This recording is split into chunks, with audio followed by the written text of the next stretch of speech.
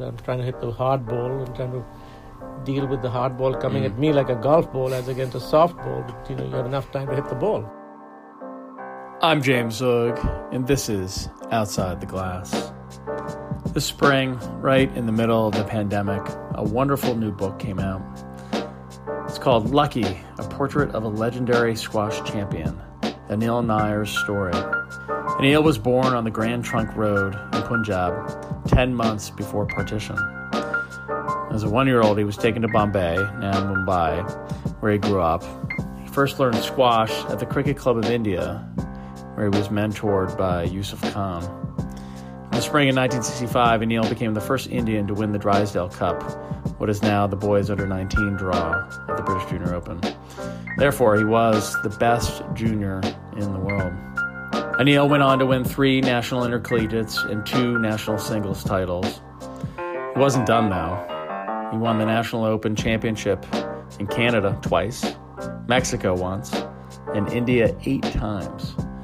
He also has won 7 U.S. Masters titles in various age group draws.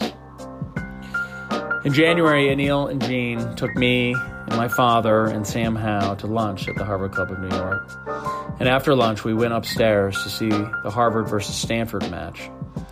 During the match, Richard Chin, the pro at the Harvard Club, took us into his pro shop and let us tape a short interview. I love what he says, that in life, you don't get to play 2 bounces. So enjoy Anil Nayar. Well, Spencer and I were having a rough time together. It was 2-all. It was behind 2-love, then it got up 2-1, 2-all. It was the 5th game. And just to set the scene a little bit, you had won the title 2 years in a row, your first 2 years of eligibility, and you're heavily favored to win the tournament this year. And in fact, I'd beaten Spencer at the team championships when we played Penn about a month and a half ago, and quite handily beaten. And when Spencer and I met at the semi-finals of the Intercollegiates, it was. But I kind of knew how he played, and I kind of knew that. He'd had some coaching from, or would have gotten some coaching from Al Malloy at that time, to see how he could do better. But he surprised me. He surprised me by doing what I'm most uncomfortable at addressing and playing, is hitting the ball medium height, semi-pace, not too hard, not too soft, deep, where I wasn't able to kind of connect with the ball that easily. It was a little kind of, I had to adjust my timing. But anyway, he was up 2-1. And where is this match? This match was Yale. At Yale. In Payne Whitney. At Payne Whitney, yeah. Mm-hmm. So it was a struggle. The match was a struggle. From 2-love down, 2-1. I caught up at 2-all, and he was up 14-12, I believe. I hit a ball. I hit a side. I had to try to go for a 3-wall nick to the left wall. He had covered the ball, and he went for a quick sidewall front wall. Only he could see the ball. Nobody else could see the ball. Because he was sort of blocking the view. He was blocking not only my view, he was blocking the referee's view and the spectators. Right. So as soon as he hit the ball, I was nowhere near the ball. He wrong-footed me, as a matter of fact. And there was a huge clapping in the gallery, saying that, Spencer had won the match. And they're all clapping, and I go out there, and I said, Spencer, congratulations, etc. You reach out your hand and shake his hand. He got my hand, and he looks up at the gallery and said, not so fast, not so fast. That ball was down. So everybody was surprised. All the Penn people were surprised. Then it was 14. He was up 14-12. I caught up to 13-14, 14-all, and Spencer decided that he was going to play 1 point. He wasn't going to play the 3-point, because he figured that he had a better chance of winning that 1 point than the 3 points. Mm-hmm. And we had a kind of an exhausting rally, and he got me in a stage where, on the back right-hand wall, where the only shot I could hit was a 3-ball nick. And I said, oh my gosh, I said, well, here we are, again, about to lose. I got behind the ball on my forehand, and I went for 3-ball nick. And lo and behold, that 3-ball nick was a real nick. It kind of slid off the floor, and I won the match. But it was a stroke of good fortune as far as Spencer, as far as I was concerned, because Spencer really allowed me to win the match, in a sense. And when after we shook hands, I told Spencer, I said, they're going to remember this match more than they're going to remember me winning anything. And so this is how it's turned out. That we think of Spencer, we know Spencer. Spencer's in the book that's about to be published, where he's right there in the front. That this is the gold standard of sportsmanship. This is how we should all behave. To be able to kind of call it down when it's down, to be able to not pick up the 2 bounces in life, and to just kind of just be amazingly conscious of how we actually behave in life, and be true to ourselves. And if you ask Spencer I think Gene asked Spencer a few months ago, and he said, I didn't think of one moment that I made the wrong decision. Right. Could have been the biggest win of his career. Could have been. Right? Yeah. Beating the national champion. Yeah. Huge upset. And he gave it back because it was the wrong way. Wrong thing. It was the wrong thing to do. And only he knew that. Only he knew that. Which is ironic, right? Yeah, nobody knew it. And Gene, you said after the match he got in the car with his coach Al Malloy. That's right. He got in the car, and Al turned to look at him, and the only thing he said to him was, "That was the damnedest thing I have ever seen." And then he put the car in gear and drove off, and they never spoke about it again. So it's so funny. Yeah. And this was 50 years ago. Yeah. And really, I've won a lot of championships. But I remember this, and I just remember that what a beautiful thing he did for us as people and for himself. Yeah. And so it'll go down in history as just an outstanding, true behavior on his part, and should be in every sportsman's part. It's been everybody's part, really. Yeah. Well, it's one of these famous moments of sportsmanship. Yeah. That we feel as squash. It's a unique part of our game that we, you have to do that because you're on the same side of the court with each other. Yeah. And it's amazing though. And this was Gene and I had, several discussions on this, and saying that the kind of usually and mostly the kind of person who plays squash is very cognizant of how to work with the person on the same side of the court.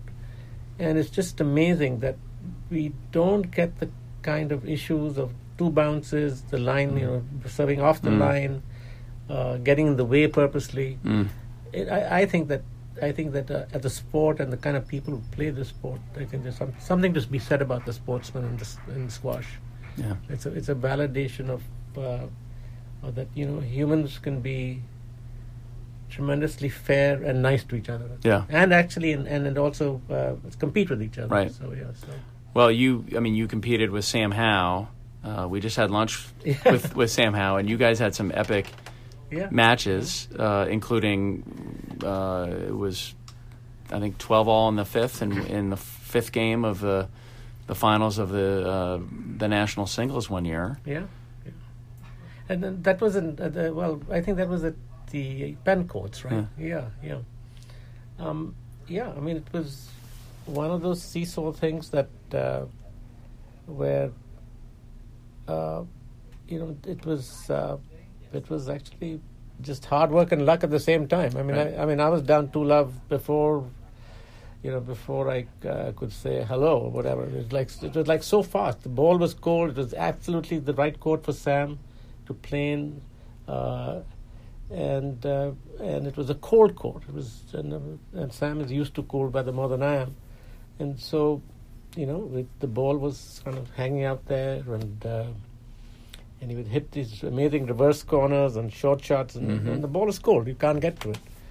And after 2 love, and I think in about 10 minutes or 15 minutes, I go out and I look at Jack, and it's kind of a dejected way, and I said, okay, this is it. What am I going to do? And Jack, in his unique kind of experienced way, is able to kind of dissect this whole thing in a very simple manner. I said, Neil, I think you just have to kind of put some pace on the ball. Don't fiddle around. Hit the ball hard. Get Sam off his comfort level, and push him so that he has to rush to make a shot as against so that his precision shots are not so precision anymore. And so I did that, and I hit hard and hard and hard, and I just hitting hard and deep and cross courts and down the lines, and we caught up till 12 all, and I think he may have lost a lens there. I'm not sure. Maybe I'm mixing it up. I think that was. Did he lose it then? I think you said he lost his contact lens. He lost. He I think it was 12 all or whatever, and then he lost his lens. So he took a little while looking for it. He did find the lens. He put it back on again. But again, that was a diversion for him. It was distraction. And I think, I won 15-12 or 15-13 at that stage.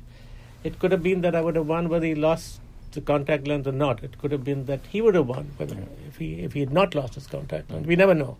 You never know. But that's how how these matches go. I saw Jack, and Jack was I had his tweed jacket on. I was kind of looking around, and I remember it vividly. Actually. And I said, well, Mr. Barnaby, I'm Anil Nayar, and I'd like to play squash. And Jack looked at me and he said, okay, I think he mentally decided that this guy is not on my list. I have a list of players that I'm looking for, and his name doesn't ring a bell. And this guy's from India, and I don't know what he's doing here anyway, but, okay, come play at the Hammond, but, come to the courts and go and hit some balls. So I knew that this was, he didn't know that I had played before. But, I did what he said. I went to Hammond Bay Gym. I played a few times. And then the super there tells Denny Adams that but there's a guy out there in court 6 that can hit the ball well. So Adams goes and looks at me and, studies. I'm trying to hit the hard ball and trying to deal with the hard ball coming at me like a golf ball as against a soft ball, but you have enough time to hit the ball. And this is the first time you had ever played hardball. Yeah, this is literally. Yeah. So you didn't. You weren't looking that good. No, I was looking, but I wasn't looking that good. But I think Denny may have already in his experienced eyes, maybe he could be good because when he gets to the ball, he whacks it and he whacks it in a controlled kind of way. So I think he goes to Jack and he says, Jack, I think we have somebody here that can play squash. And Jack perks up, and Jack leaves his office and comes over to court 6 and says, "Okay." And so then, as soon as we finish and I come back up again, Jack has this room like a cubbyhole kind of office with a sofa there, and he normally sits at a wooden desk with a Harvard chair, and he says, "You play squash?" He said, "Yeah." I said, "I played it." And so then he asked me about what I'd played, how I'd won these. The Indian National Championships and the Drysdale Cup and the juniors, Indian National Juniors, and he kind of has this really excited look in his eyes, and he says, "Okay, I wasn't able to roll the red carpet, but you're most welcome in this office anytime." So it was Harvard can get less serious too. You can play tricks on its own people, and I think that Cutler.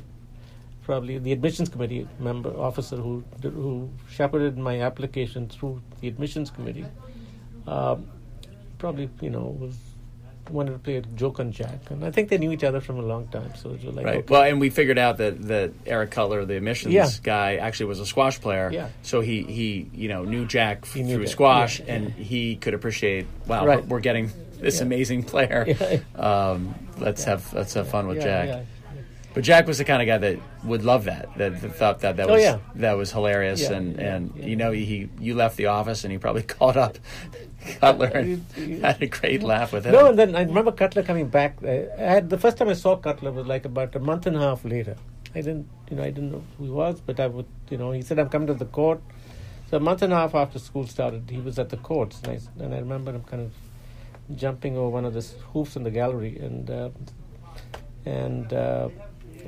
we met, and I said, well, Mr. Cutler, it's very nice of you to kind of, consider my application and get, shepherd my application through the admissions committee. And I said, well, Jack and I know each other, and so he said, well, it was a good joke on Jack. So they had that camaraderie, serious stuff, but in a sweet and comical kind of way. Yeah. Well, and you had a great relationship with Jack all those years, right? I mean, he really helped you as a player and a person. Yeah. No, I think that Jack. It's interesting you asked this question. I think it took us a while to understand each other.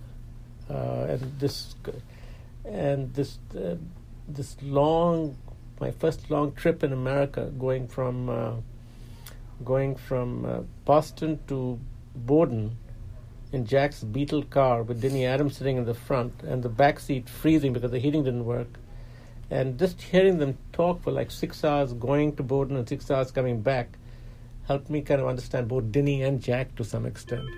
And I think it kind of took us a little while to understand each other, and we became quite comfortable with each other in many ways. And Jack, of course, had so many stories to offer that translated into experience, and how I can remember these to work the ball, to work the player.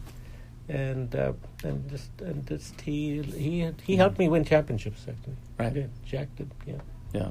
And so it was a beautiful innings with Jack. Beautiful innings.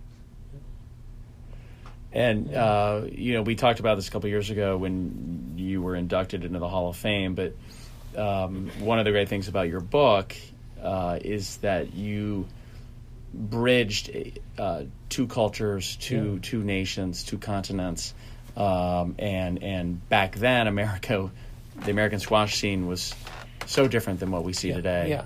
And you were one of the few people from out of the country playing collegiate squash, playing in tournaments. Yeah. And so you were sort of a pioneer of sorts, looking back on it. Yeah. It didn't seem like I was a pioneer when I was doing it. Right. It's like I was doing it, and I knew that, and I knew I wanted to be really good at squash. And I went through the motions. And I went through the motions of being and getting better and better and winning championships. But I didn't think of myself as a pioneer at that time. And excuse me. Well, you were young. I was young. I mean, I didn't know, and I didn't know, that unwittingly I'd kind of opened this faucet of players coming from all over the world. So, 5 or 7 years later, so many came from India, Egypt, Pakistan, Europe, or after South America, and so. But in retrospect, I guess, and I think that Gene helped me figure this out. That I actually. It could have happened whether I was there or not. Right. Globalization was going to take place. Yes. Whether I was there. It didn't depend on one person. Yeah. But it so happened that I actually did help start this process of foreign young girls and boys coming to the States, getting, high-level education in the States, becoming people of the world, really. Right. Becoming, moving from their limited focus into seeing how you can absorb the rest of the world. Yeah. Well, and not only that, but Gene so beautifully does this about interviewing your classmates and teammates and roommates who you opened up their world. Yes, I did. I mean, it was a beautiful time in that, but none of us realized until 30 or 40 years later that we actually did this. We're just doing this and enjoying it. Yeah. And, it was I really, this last couple of weeks I've been thinking about how I opened up their world. Now I'm thinking that, would Tom Poor comfortably go to Bombay and travel India over last Christmas if he hadn't known a little bit about India through me in the 1960s, 70s, and 80s? I don't know whether he would have. Well, and what happens today all the time is it's amazing what happened. I didn't know this, but, two of your teammates go to India with you for the summer. Yeah. Which is what happens now, that kind of, travel and those deep friendsshps. Yeah. That you and Larry and Rick did 50 years ago. And so there was a lot of interest. India was kind of like this vague place in many ways, but there was interest. There was an inquisitiveness. Well, the Beatles India was suddenly a hot thing. And you were a hot guy from the hot country. I don't know, but no. I mean, there were times when people asked me about, how do you go to school, or how did you go to school? And I made a joke about, I go on an elephant. I don't go to the elephant. There were no elephants in Bombay at that time. But there were cows. There are cows. There's still cows, but you don't go to school on a cow. You don't go to school. No, I don't. It might be blasphemy. You can't ride on a cow. But so you're right. I think that and even if there wasn't a direct kind of interchange like I had with Larry Terrell or Rick Stern, of going together, I think it may have left, and I hope it has and did leave a really good feeling about India. And on the flip side, that when I went back to India, I hope I took with me and imparted a really good feeling of the USA. And I think I believe I did both. And I feel very happy having done that. But this is not what I went to school for. But this was like a huge major byproduct. Yeah. What happened, right? Other than getting education. Yeah. Well, you since graduation, you lived in the States and in India. You've been back and forth and lived for a long time. In both countries, and today we have a lot of people like that living these sort of global lives. But you were doing that in an earlier era. Yeah. And winning all these titles in India. Yeah. I mean, it wasn't just America. Yeah, it was India too. It was. It's been a fun journey. It's been a very fun journey, and I take away a lot of positives from both India and America, the USA, and I say, look, I think I belong to both countries. The emotions that attract me to India and to America, right? And so I tell Jean, my wife, I said, I'm American and Indian, and I love to be both. So I can't say more. So it's been a good journey. Yeah, so far. Outside the Glass would like to thank our producer Grant Irving and all our loyal listeners who have reviewed and rated the podcast, shared their enthusiasm for it on Facebook, Twitter, and Instagram, and more importantly, has spread the word by talking about Outside the Glass with their squash friends. And may all your Knicks roll.